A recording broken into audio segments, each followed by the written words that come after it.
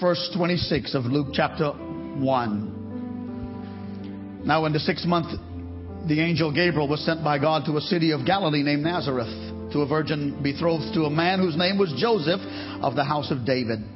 The virgin's name was Mary. And having come in, the angel said to her, "Rejoice, highly favored one. The Lord is with you. Blessed are you among women."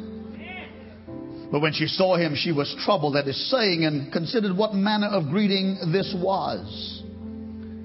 Then the angel said to her, "Do not be afraid, Mary, for you have found favor with God. And behold, you will conceive in your womb and bring forth a son, and he shall be called, his name shall be called Jesus. He will be great and will be called the Son of the Highest, and the Lord God will give him the throne of his father David. And he will reign over the house of Jacob forever, and of his kingdom there will be no end." Then Mary said to the angel, "How can this be, since I do not know a man?" And the angel answered and said to her, "The Holy Spirit will come upon you, and the power of the Highest will overshadow you. Therefore also that Holy One who is born also shall be called the Son of God. Now indeed Elizabeth, your relative, also has conceived a son in her old age, and this is now the 6th month for her who was called barren." This is a centrality of the message. For with God, nothing will be impossible. Then Mary said, "Behold, the maidservant of the Lord. Let it be to me according to your word." And the angel departed from her. Would you give me a few more seconds by pointing your hands in my direction, offering a prayer in my behalf and for anointing for all of us together, so that we would have even a more meaningful time at His word. Father, when I look at this congregation this morning, I look at my life. We need this word spoken of us, that with God nothing shall be impossible. How many times have we looked to ourselves and found impossibilities?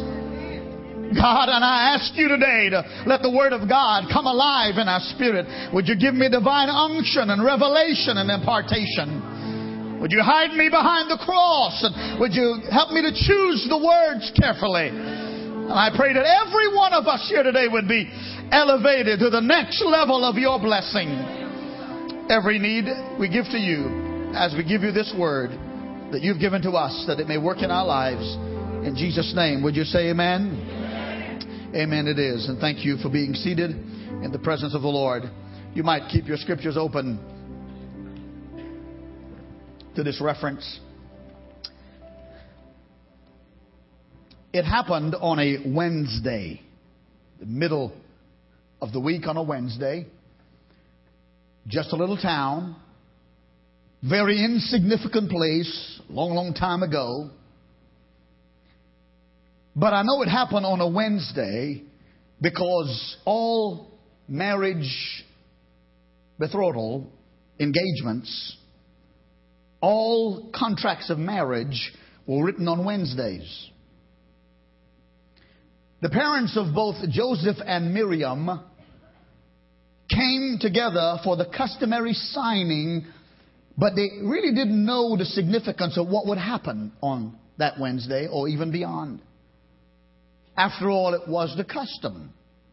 Every Wednesday in the town, somebody was writing up marital contracts, engagement contracts, which basically said that within the year from the writing of the contract, or more specifically, at the end of that year, the two people for whom the parents consented would be married. I grew up in a culture that the custom and practice was that the parents chose the would-be spouse of the engaged. So for the son, they would obviously choose a girl. For the daughter, they would choose a guy. And that seems so imposing. It seems so mystifying. You don't know what you're getting till you get it. But it was the custom. very common names, the names Mary and Joseph. In fact, almost every Jewish family had a Miriam in the family.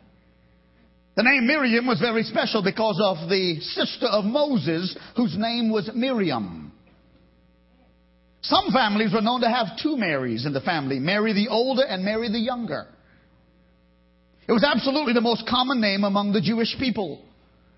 And the name Joseph was common, as well as his vocation, profession. He was a carpenter by trade. He was not a rabbi. He was not a scholar. He was not a public figure. And while the custom of marital betrothal was common, and the names Mary and Joseph were also common, there's some very uncommon things about this Christmas story. They are so uncommon that indeed they fit into the category of the amazing. And for our moments together in this lesson, I would like to look with you at three amazing things of this story, all of which points out to the story of a young girl who learned to trust God totally.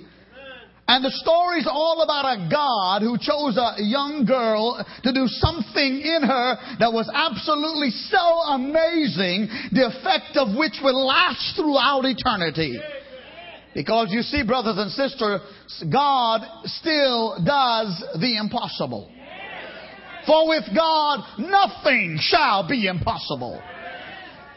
So for the sake of our discourse, I'd like to begin with this thought. I'd like you to ponder with me the amazing announcement to Mary. And we find that in verses 31 to 37. I won't read it again. It was our text. The very nature, the fashion in which God chose to bring the message to Mary is quite awe-inspiring. Let me present to you a quote that I would like for you to ponder. I don't know the source of it, but some time ago I had it in my reference and I kept it. And it really helps me to understand the amazing announcement and the content in the context of which I believe it's worthy of. And I'll read it and you follow with me. Quote, just when we begin to learn about God's system of nature to understand its reliability, God, in the central event of all human history, decides to supersede it. Pause. Just when we think we've got God figured out, just when we think that He is obliged to certain ways of doing things, He supersedes His ways. It goes on to say, He proclaims an amazing announcement that no law of physics can explain, that no scientist can hypothesize, that no computer can predict, quite beyond the bonds of biology. God announces the Son of the Most High would be born of a virgin. Born of a virgin, you say? No, He said. Now hear this, church, so that you can appreciate the Christmas season. The thing that we have to do always about the Christmas story in order to appreciate it is to keep it simple. Just like it's written. Now the word simple is not a very popular word among theologians. I found that out when I was in graduate school a few years ago in seminary. Theologians, it appears to me, much prefer the word complex, not simple. Theologians for the past 20 centuries have tried to explain not only the virgin birth, but all manner of miracles in Scripture. Now theologians, they can get all unraveled about the virgin birth and whether or not it was possible, as if this was the first amazing thing that ever happened in Scripture. For goodness sakes, brothers and sisters, let's in our minds go back to Genesis 1. Chapter 1, verse 1. In the beginning, God created the heavens and the earth. Now, whether or not I can explain God doesn't do away with the fact that God can do the impossible. However whenever God does something, it's not up to me and I to decipher, you and I, and to understand it, to realize it's God. Whether we can explain it or not, if it happened and God was involved, it doesn't take away the fact that it happened. In the beginning, God. That's the explanation. God. And I have the idea that if God could handle creation so adequately, I think He's quite able to bring about the virgin birth of His only Son, Jesus. I might say to you, what is amazing to me this morning is the way people try to explain away the miracles of the Bible. Some years ago, I came across an article from UPI that was out of Boston. That's written years and years ago, but this article talks about David and Goliath and how that particular account might have occurred. And so I'll read it to you. Quote, David may have been able to kill Goliath because the giant suffered a rare growth disorder. This is what doctors suggested yesterday. In a letter to the New England Journal of Medicine, a husband and wife team from Vanderbilt University in Nashville theorized that Goliath may have suffered from a rare disorder that causes tumors to grow in the endocrine glands which help regulate the body's growth and functions. Psychiatrist Pauline Rabin, who helped formulate this theory with her endocrinologist husband David Rabin, said, a cyst in the giant's forehead may have made him vulnerable to David's slingshot. Such a cyst would be a softer spot and allow the pebble to penetrate into his brain, killing him instantly. End of quote. Now, I have no idea what kind of rare disorder Goliath might have had. I kind of feel like John Maxwell says, maybe Goliath might have had a soft head. All I know is that when David turned loose of one end of the sling, the rock found the right spot and David killed him with one accurate stone. And to me, that is a miracle. It's amazing. It's amazing how still there are those who would want to discredit the word, would discredit miracles. Most of you along the way have heard the supposedly scientific logic as to the crossing of the Red Sea. If you haven't heard it, I need to tell it. If you've heard it before, you need to hear it again. It just makes you happy.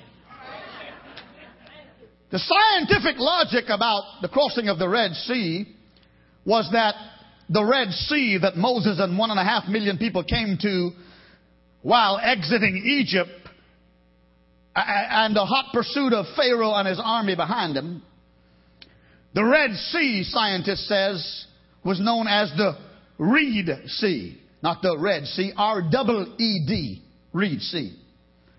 They say it was called the Reed Sea because reeds grew in it. And they say that actually it was no higher in depth than one's knee. Now, for the sake of telling this account, the name of the sea, whether it's Red, R-E-D, or Reed, R-E-E-D, is not significant. What is significant here is the fact that Pharaoh's army could be drowned in knee-high water while over 1.5 million Israelites made it over safely. That was a pretty dumb army if that was the case. But it wasn't a dumb army. It was a deep sea. There were walls of water higher than everybody else on one side and a wall of water on the other side. And God made dry land in the middle and caused every man, woman, boy, and girl and livestock to cross over. With God, nothing shall be impossible. Oh, help me, Jesus. A pastor was trying to teach us a Sunday school class of small children. And he was trying to teach them about the word miracle so they could understand. So he told them this story, hypothetically. He said, kids, let's suppose that I was on top of a 10-story building and I fell off. But on the way down, a whirlwind caught me and gently broke my fall and laid me softly on the ground, sparing my life. Kids, what would you call that? And they all looked at each other, and directly one kid raised his hand and said, I call that luck. No, said the pastor. You don't understand. Let me tell the story again. Suppose I was on a 10-story building, accidentally fell off, but on the way down a whirlwind caught me and gently brought me to the ground. What would you call that? A little girl raised her hand and she said, an accident. No, you don't understand. Let me tell you again, because he's trying to teach him. And so he tells a story. He falls off a 10-story building. On the way down, miraculously, a whirlwind breaks my fall, and I come gently to the ground. What do you call that? Somebody else said, practice. Isn't it amazing how far we will go to avoid the word God? Miracle. Supernatural. Divine. And this is what happened with Mary. It's absolutely amazing how far we will go to avoid the word miracle, and yet Mary was willing to accept the amazing announcement that she would conceive a child not having sexual relationship with a man, as is biologically known. The children come into the world, and that this child would not only be conceived in her womb without the sexual union of a man, but this child would be the Son of God. Well, if that's amazing, let me give you the second of three thoughts. The amazing assignment. This assignment of the birth of the Christ child is given to Mary, whom many scholars say was probably in her mid or early teens. And perhaps according to the culture and custom of that day, as it was in many cultures at that time, marriage contracts and unions took place much earlier in one's life than the present practice perhaps in the Western culture today. So it's assumed she could have been as young as 13 and maybe 14 years old. So the question comes to mind in preparing for this lesson is, how can God trust the redemption of the world to a 14-year-old kid? Seems a little odd if you think about 14-year-old kids today. I mean, what is a 14-year-old girl in our culture thinking about today? What is her lifestyle like? Well, I mean, a 14-year-old should be a 14-year-old in the context of, I think with 14-year-old girls, they a little giddy. They laugh a lot. They listen to music. They wear the latest clothes. They're texting all the time and maybe got their little buds in their ears and moving to the music. Don't always clean their room and don't always take up their dish after and take it to the sink and all. And I'm thinking, now God, what are you thinking about this assignment to save the whole world and using a 14-year-old girl? I mean, I think about it. And Sarah, the wife of Abraham, was 90 years old. I'm thinking, we know that's a miracle, don't we, ladies? And I can just see some ladies thinking, Lord, don't use me.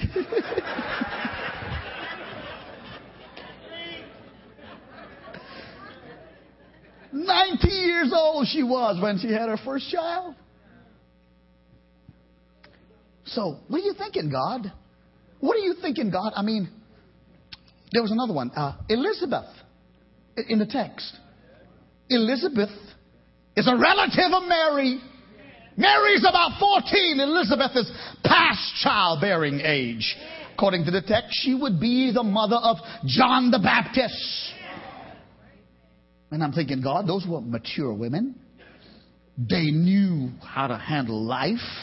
Seems like to me if you're going to choose somebody for this assignment, if you're going to choose a virgin, then you might choose a woman in her mid-20s or early 30s who've come through a little bit of life's journey, has a little responsibility, knows how to change a diaper and etc. But here goes God doing all over again what He has the prerogative to do. What God does is takes the impossible and makes it possible.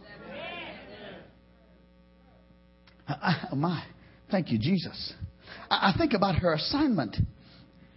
And when I study the Bible, it appears that God always is going to the wrong people. Go ahead and say amen. He came to you.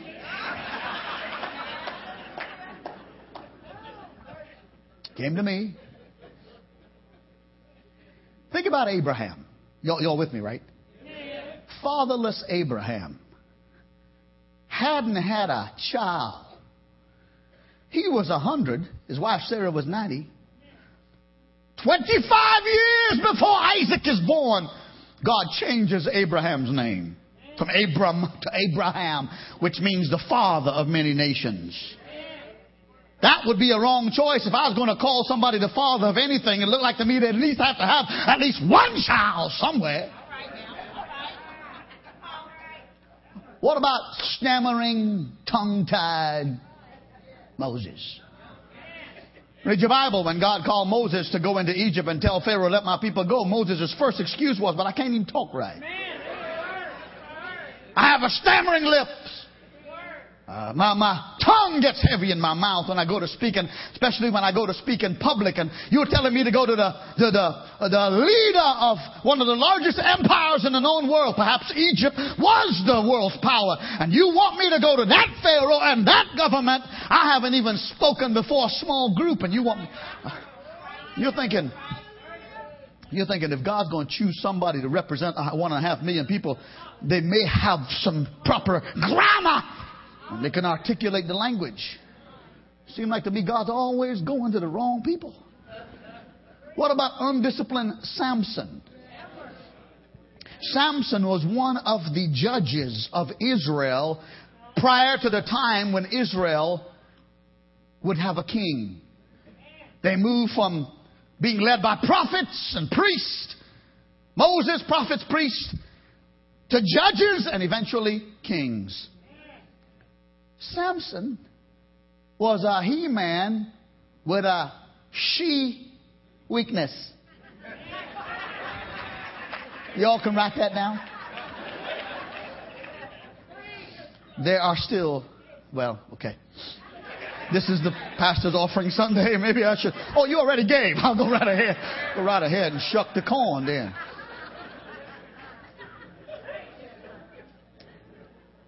Can't control. He can't control his lust.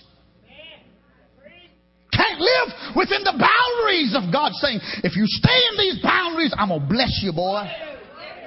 If you abuse these boundaries, same is true today. God will not break His rule for Alan Matura or for anybody else. Just like you love your children. You love your children. You create boundaries for them, even though your teenager thinks you're staying up late at night, finding new and creative ways to make their life miserable. If you truly love your child, you create parameters, boundaries. You don't hang with this group. You don't stay past this hour. You don't drive past this mile per hour. Can I get an... You create boundaries. Samson thought he was an exception because he was a he-man. You can tell I've practiced this. I don't care if you're a he-man or a she-girl or who your name is. God has the final word. Samson was to be a judge of Israel when he needed to be judged. Who would have chosen little David?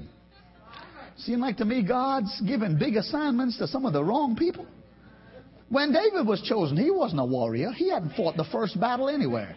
He was probably a freckle-faced 16-year-old guy watching over sheep in the remote part of his father's property. Because he was so insignificant when Samuel, the prophet, showed up to David's father's house, Jesse's house, to find one of Jesse's sons to be the next king of Israel. Jesse didn't even bring David. After Samuel looked over all the sons of Jesse and David wasn't there, he said, none of these boys are the ones. Ain't you got any other boys, or have I missed it? Well, I got little David out there watching over. Did she bring David? And when Samuel anointed David and the whole family was surprised, Samuel said, you got to remember this about God. Man looks at the outward appearance, but God looks at the heart. Come on and give the Lord some praise. He chose you. He chose me. If you were choosing, would you have chosen John the Baptist to be a preacher? To be the forerunner of Jesus? John the Baptist was the predecessor. The one who came before, paved the way for Jesus. He didn't have a Mark's, Hart, and Schaffner suit. This ain't one either. This says Sewell on it. Thank God for Sewell. Whoever that is.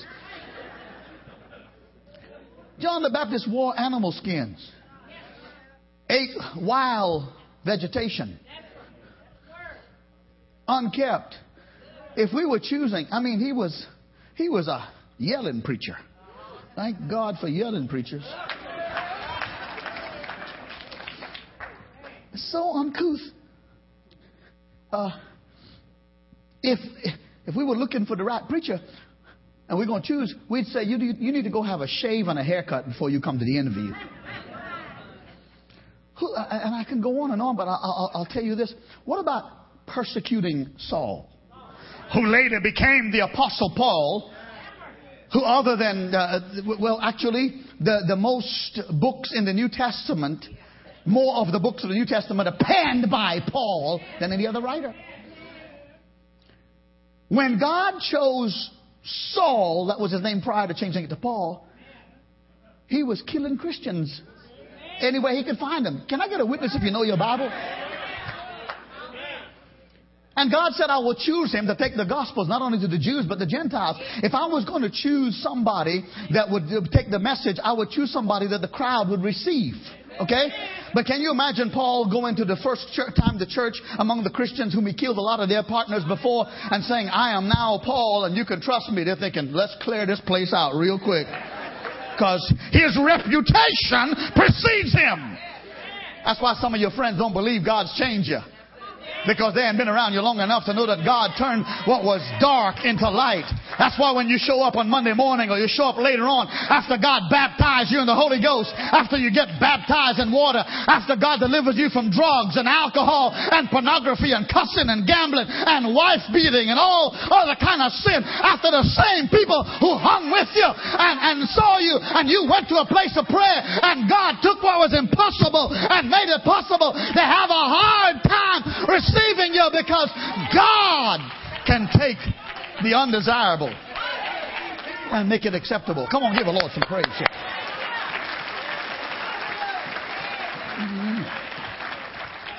I gotta hurry. You know what God done? He took Mary, who seems to be so unfit for the job. Little 14-year-old girl. God took Mary, gave her this assignment.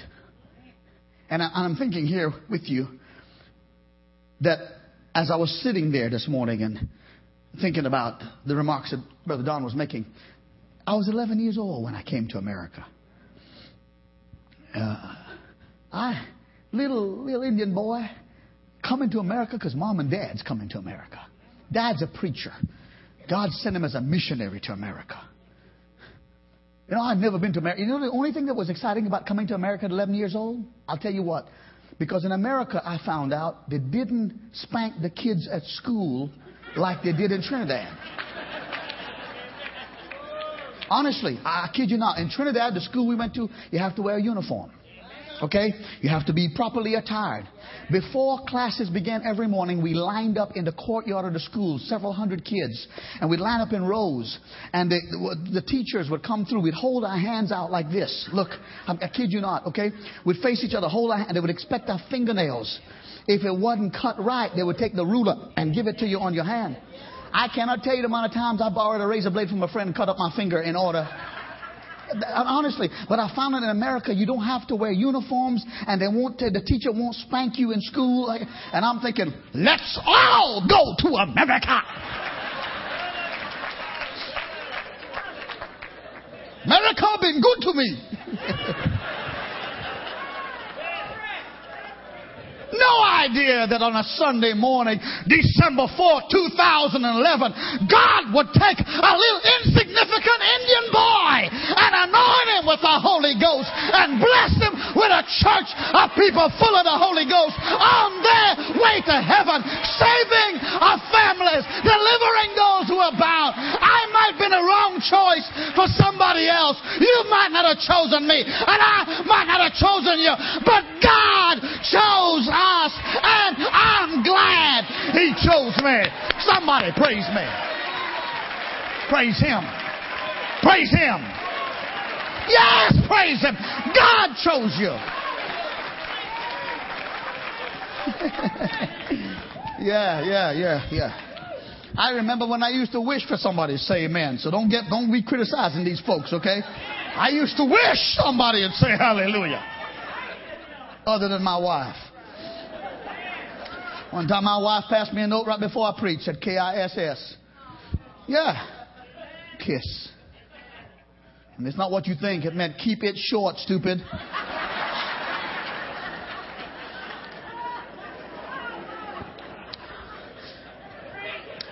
God forgive me for that. I made that up.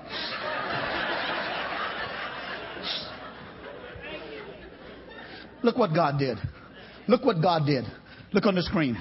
1 Corinthians 1:26. For you see your calling, brethren, that not many wise according to the flesh. God didn't call many wise according to the way the flesh is. Not many mighty. Not many noble are called. But God has chosen the foolish things of the world to put to shame the wise.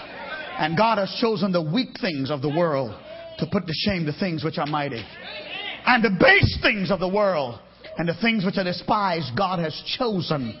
And the things which are not, to bring to nothing the things which are, that no flesh should glory in His presence. You may put a zero on somebody's head, but God has the final word on your head. Who told you that you were a loser? Who told you that you were never going to be somebody? Who told you that you were broke, busted, and disgusted? God didn't tell you that. Somebody help me here. Who told you you're going to die from cancer?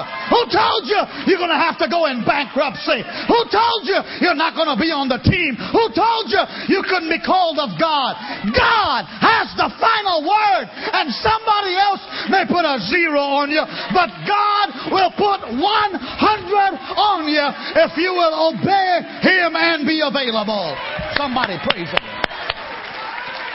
Yeah. Thank you, Jesus. Thank you, Jesus.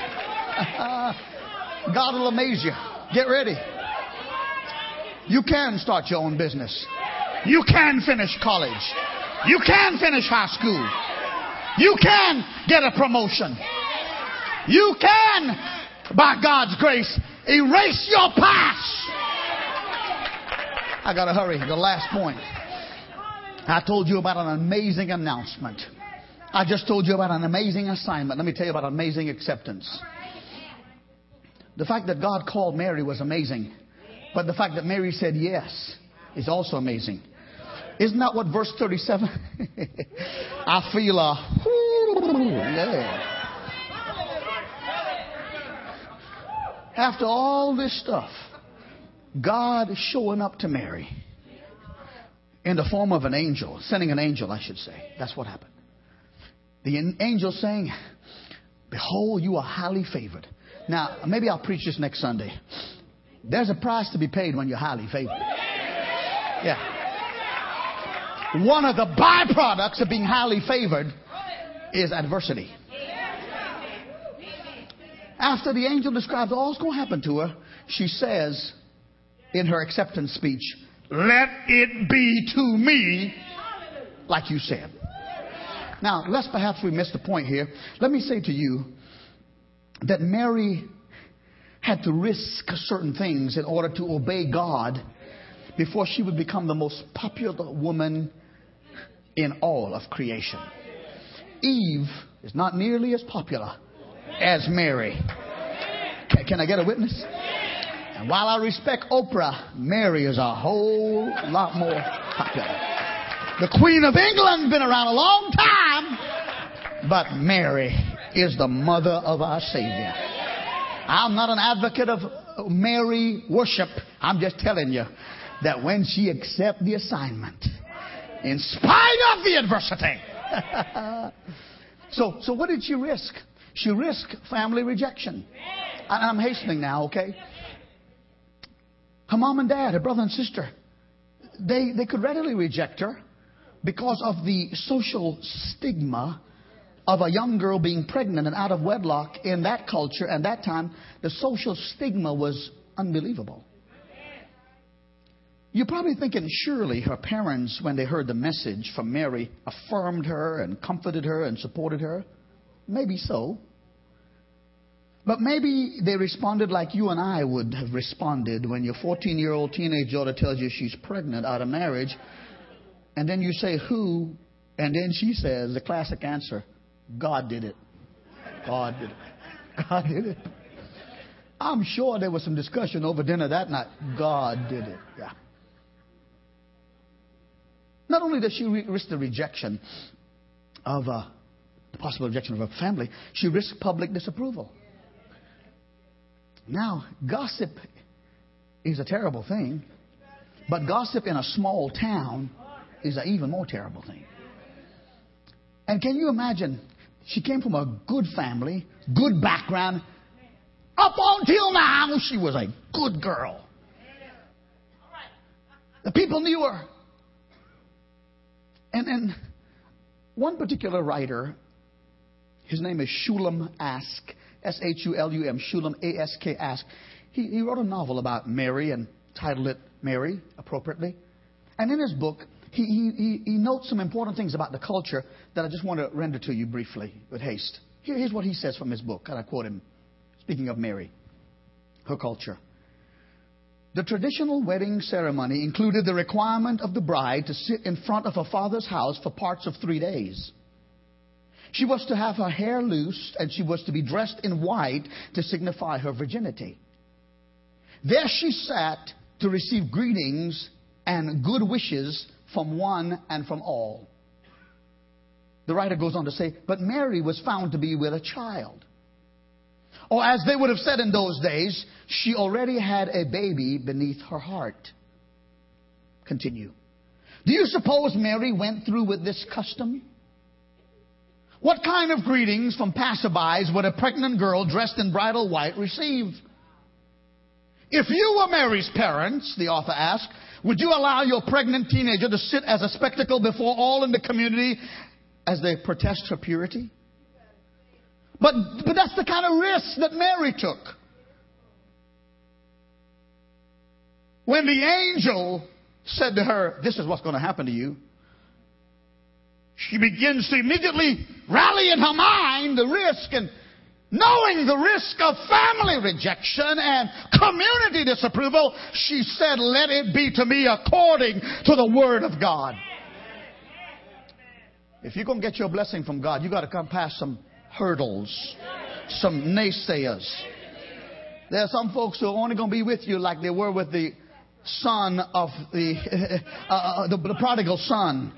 The father who gave him his wealth because he asked for it prematurely, and the son went into a far country, and as long as he was paying the tabs and paying the check and serving up the wine and the beer and the women and the song, as long as he was paying the bill, they were with him. But when he ended up in a hog pen and a famine, having to fight for slop from a pig because nobody gave him food, none of his friends were along.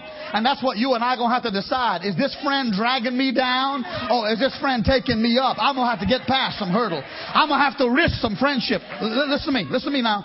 if you want God's blessing, you got to keep yourself pure. So if that guy you're dating only wants to have sex with you outside of marriage and just wants to use you when he gets this biological urge, you're going to have to say goodbye to you, because I'm not a piece of goods. I'm a child of God, and God has given me a dream and a future.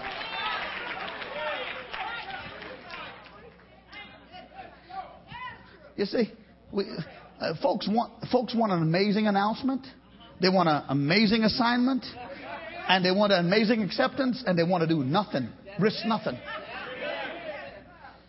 She risked the loss of Joseph and the possible loss of her life. I got to hurry here. Joseph was a fiancé. Some Wednesdays back, on Wednesdays was the day they signed all the betrothal contracts. Joseph's mother and daddy, Mary's mother and daddy went to the local courthouse. They signed the contract. A year from now, these couples, this is going to be married. Until then, you keep yourself pure. You don't have sex because you're going to get married. You only have it when you're married. And so Joseph says, it looks like you broke the contract, girl. Because here you are 5 months. And so, I'm an honorable man. A man of good reputation. And so she risked the possibility that he'd say, no, I don't want to be associated with that. I'm gone. And when he would leave, the possibility would be that she would have no means of support for herself or the child. Because the culture demanded that you marry somebody who could take care of you and provide housing and shelter and income on your family. And if Joseph goes, not only would she be a marked woman in Joseph's eyes, she'd be a marked woman in every other male possibility. Back then in the culture, if a girl was pregnant outside of marriage, especially the daughter of a priest, she would be burned to death. I'm not saying I'm advocating it, I'm just telling you the culture. Back then the culture would be that she would be stoned with stones and rocks, killed. And what's amazing to me is that Mary, risking her family's rejection, the public disapproval, the loss of Joseph, possible loss of her life, says, let it be to me, even as you say. Now I close with these thoughts. God does the impossible when we decide we're going to be a servant of the Lord regardless. Did you hear me? Away with this only feel-good Christianity. Away with this concept, if I give $10 to God, He's going to give me 1,000. Where did you get that? Away with all this patronizing God, pointing our finger in His face and saying, bless me or else. Regardless of what this Christmas in December 2011 brings to you, need a Christmas miracle if you haven't got it yet. Regardless, God, I'm not going to backslide. I'm not going to get drunk. I'm not going to cuss and swear and throw things and get mad, because I know with you all things are possible. Regardless, my marriage isn't what I'd like for it to be, and I have some ownership in improving it. And if it doesn't get better today, I'm committed. One of the most difficult things I deal with is the conflict in families, marriages and families. I wouldn't dare. I've been here 26 and a half years, and it would be easy for me to tell you my stories about your stories. And even if I'm generic in saying it, not calling names, I run the risk of betraying your confidentiality, so I won't do it. Except to say that it breaks my heart when a marriage of 33 years is broken. And I said to a husband recently, I don't know how long this marriage was, but regarding a marriage, you stay committed to your marriage, whether your wife is in the house or many, many miles away moved from you. If it is your prayer to save your marriage, do not. If you're praying, even if the divorce papers are signed, if you are praying for God to restore your marriage, You do not go out and get drunk with the guys. You do not go and sleep with other women because now she's gone. You stay with your marriage covenant until God leads you otherwise. Regardless. Pastor, everybody else is doing so and so and getting away with it. No, they're not getting away with it. Be sure your sins will find you out. It may look like they're getting away with it. You know what's pathetic about the American youth and young adult culture? We make images and idols of Lady Gaga, who makes me gag. That's how I get my gaga when I look at a woman who so blatantly defies.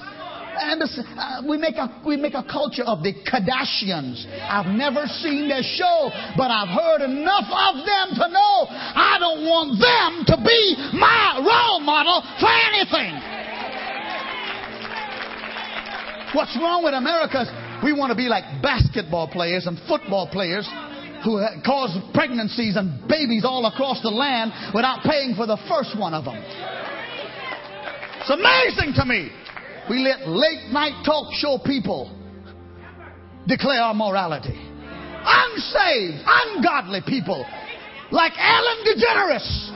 I might as well call their names. You know them. No. God help us. If I'm going to get my miracle and my touch from God, there's a responsibility on my part. I got to surrender. Let it be to me, God. Listen to me. Oh, help me, Jesus. I got to find a place to land this. You got to say, as for me and my house, we're going to serve the Lord.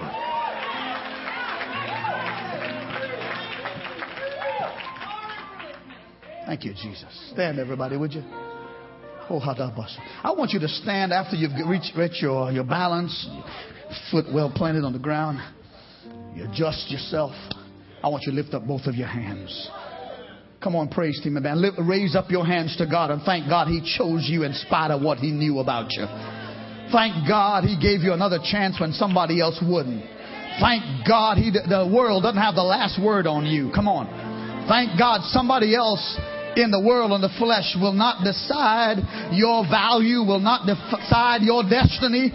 Oh, come on and praise Him. God, I thank you that even you could have rejected me and you more than anybody else because you know more about me than anybody else. But you give me a second chance and a third chance and a fifth chance. Come on, rejoice and praise Him. I bless you, Jesus. Put your hands together now and praise Him. Come on. Come on.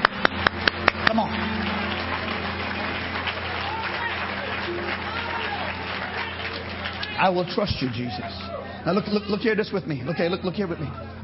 Your miracle you need for Christmas will likely not come in a box or a bottle or a bag with a bow.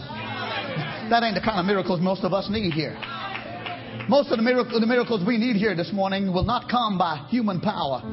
It will come by your faith in God and your obedience to God. I want Brother Sammy and the prayer team to come and line the front all the way across the front. And we have limited space, Brother Sammy, so let them go all the way across the front. These people are only point of contacts on your path to your miracle. But listen to me. You know, every year I need to see that Christmas Carol of Charles Dickens. Every year I need to see that. Okay? And I have already this year. And why I love to see Charles Dickens' Christmas Carol is because there is a Christmas miracle that took place when the impossible was made possible. When you take an old grouchy man by the name of Scrooge. Y'all know any Scrooge? No. Don't be hitting nobody on the shoulder saying you know any Scrooge. But I'll be very transparent with you. About the Christmas season, sometimes I have been known to be Scrooge. You got your earbuds on, honey? Yeah. Put them real tight. Cut off her mic. In all the hustle, bustle, commercialism, all the do's and stuff, I have been known to be the Grinch. And I need some Christmas miracles along the way to let me know it ain't about the Scrooge, it ain't about the Grinch, it ain't even about the presents, it ain't about the tree. Thank God. It's about the Savior. Now, what do you need today? What do you need? What kind of miracle do you need? For with God, all things are possible. You need to, when they start singing, to swallow your pride, let your ego be behind, step out of your comfort zone. You need to risk your reputation and walk this aisle and say, I need a miracle. Hear me, somebody? You hear me? Some of you will not come to an altar because you risk thinking others may think less of you. That's not why we invite you to an altar, to make you embarrassed. We invite you to an altar because it's the place of surrender. I know you can surrender in the chair, but oh God, sometimes it means it's like saying, if I gotta swallow my pride, I'll go. If you need salvation, if you are bound by some sort of bondage or addiction, intercede and pray. Those of you that know how to pray. If you come by yourself or your spouse comes with you, for goodness sake, if you need a Christmas miracle, come in Jesus' name. Come, sing, my brother. Come. We'll go home in just a moment, but we need this moment now. Go ahead. Thank you. Keep coming. Come on. Keep coming.